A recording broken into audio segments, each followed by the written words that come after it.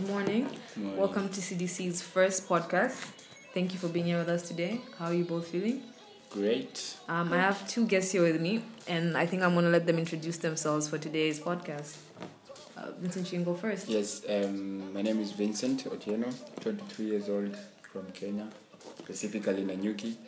I am here at CDC pursuing a bachelor's in governance and development. Yes, and my names are Marianne Joki from Kenya, 24 years old, and I'm here at MSTCDC working on a humanitarian learning project. Thank you. As you guys know, this month is Women's Month, and the topic today is women's role in the household in Africa. And we just wanted to ask you a few questions and know your opinions. And firstly, I'd like to ask you, what are your general perceptions of a woman's role in the household today in Africa? You can go first, Vincent, Marianne, who wants to go? I think we should hear it from the man first, yeah? In an African context, a woman belongs to the kitchen. And you know what that means. Yeah. Especially from our father's generation, or rather the older generation, it's always been considered wrong. I don't know if it's the right word, but it's always been considered wrong for a woman to go out there, work and make money. So her job literally is to just stay home, take care of the kids, clean the house, take care of the home, take care of the husband. Yeah, so she's pretty much a caretaker. Yes, I actually do agree with the part that maybe, today, partly the woman is still partly belongs to the kitchen and doing household chores and taking care of the children. But I think currently, today, I think most men are actually embracing the idea whereby women can work, can actually go out there and fend for the family. So I think actually the perception of women only belonging to the house is actually changing. Okay, thank you for that. I think in my opinion, I think today's woman is balancing both home and work. And when she's at work, she's doing her thing, she's making her money, but when she goes home, she's still dealing with the fact that her husband or man, everyone lives differently today, is the head of the house and handling everything, and that decision is made by them. Following up on that question, I would like to ask, what is your perception of your own household as to what the role your mother would play in the household? Yeah. With your experience? With my experience, well, I grew up in a large family, 7 siblings. Same, 6. 6 siblings, yeah. Including me, we were 7. Yeah. So, and my dad was, I wouldn't call him an absent dad, but due to the nature of his work, he was away most of the time. And from my perception, I feel like my mom was the head of the house because she gave us instructions. She influenced the decisions that my dad even made. She decided on what food we would eat, what clothes we would wear, what schools we went to, what church we went to, and she almost literally decided on what friends we would hang out with.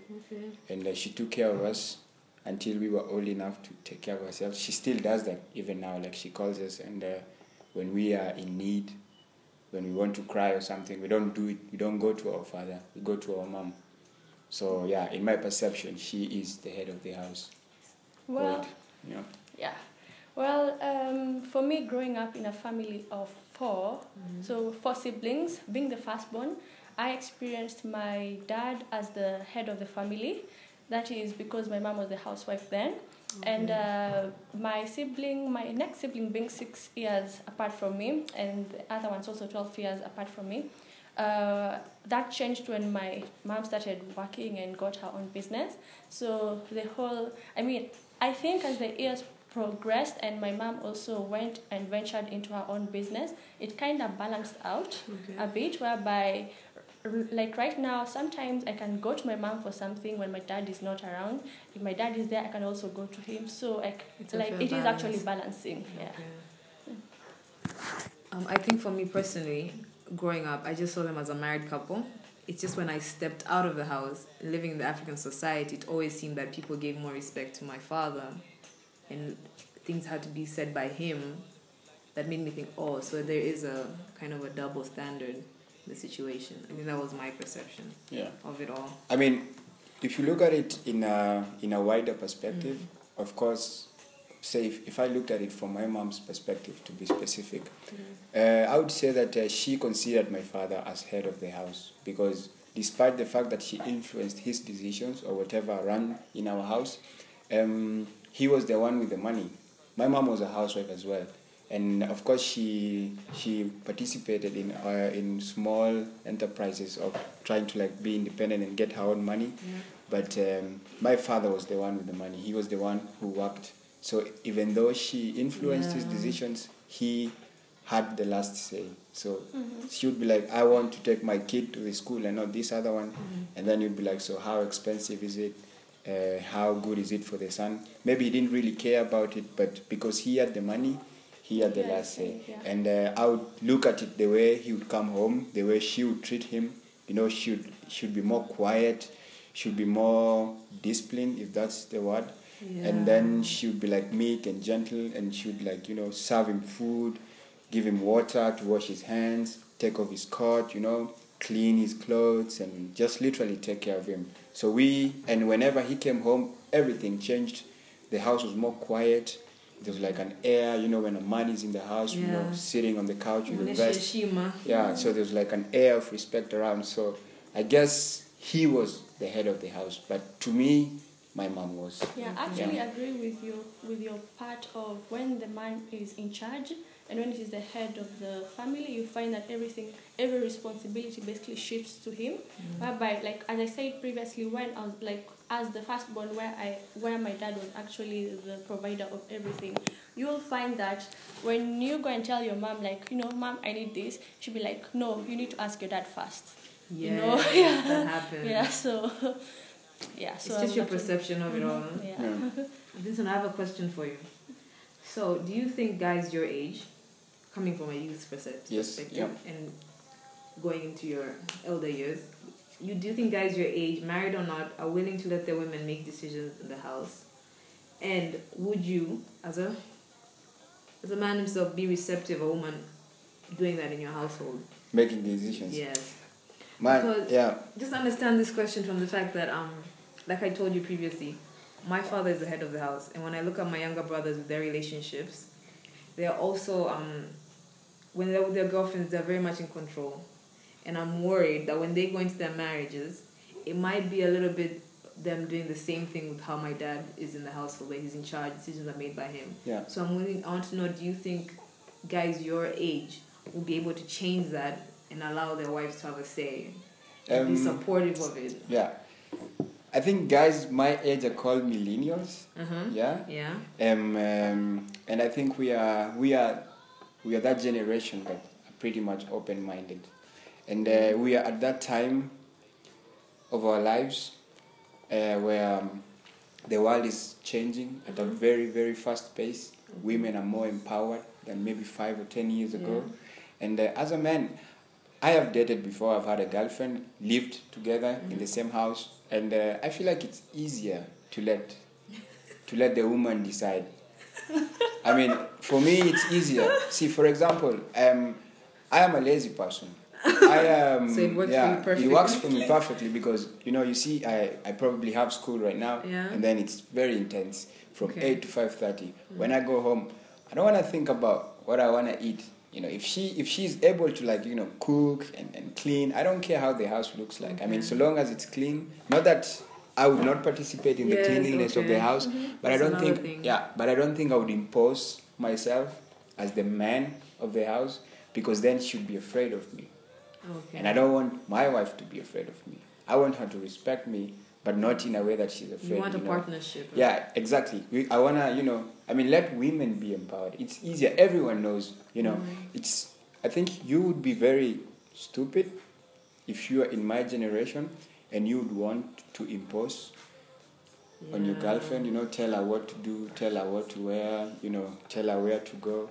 If it's a relationship where there's a perfect balance between you guys, you know, you don't have to worry about what she wears or where she goes, because then there's a mutual interest in each other. Yeah.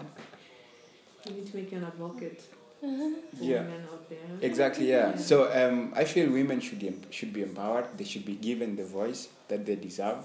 Yeah, even though, no, actually, there's no doubts about that. Okay. Yeah. So Miriam, what do you think about this?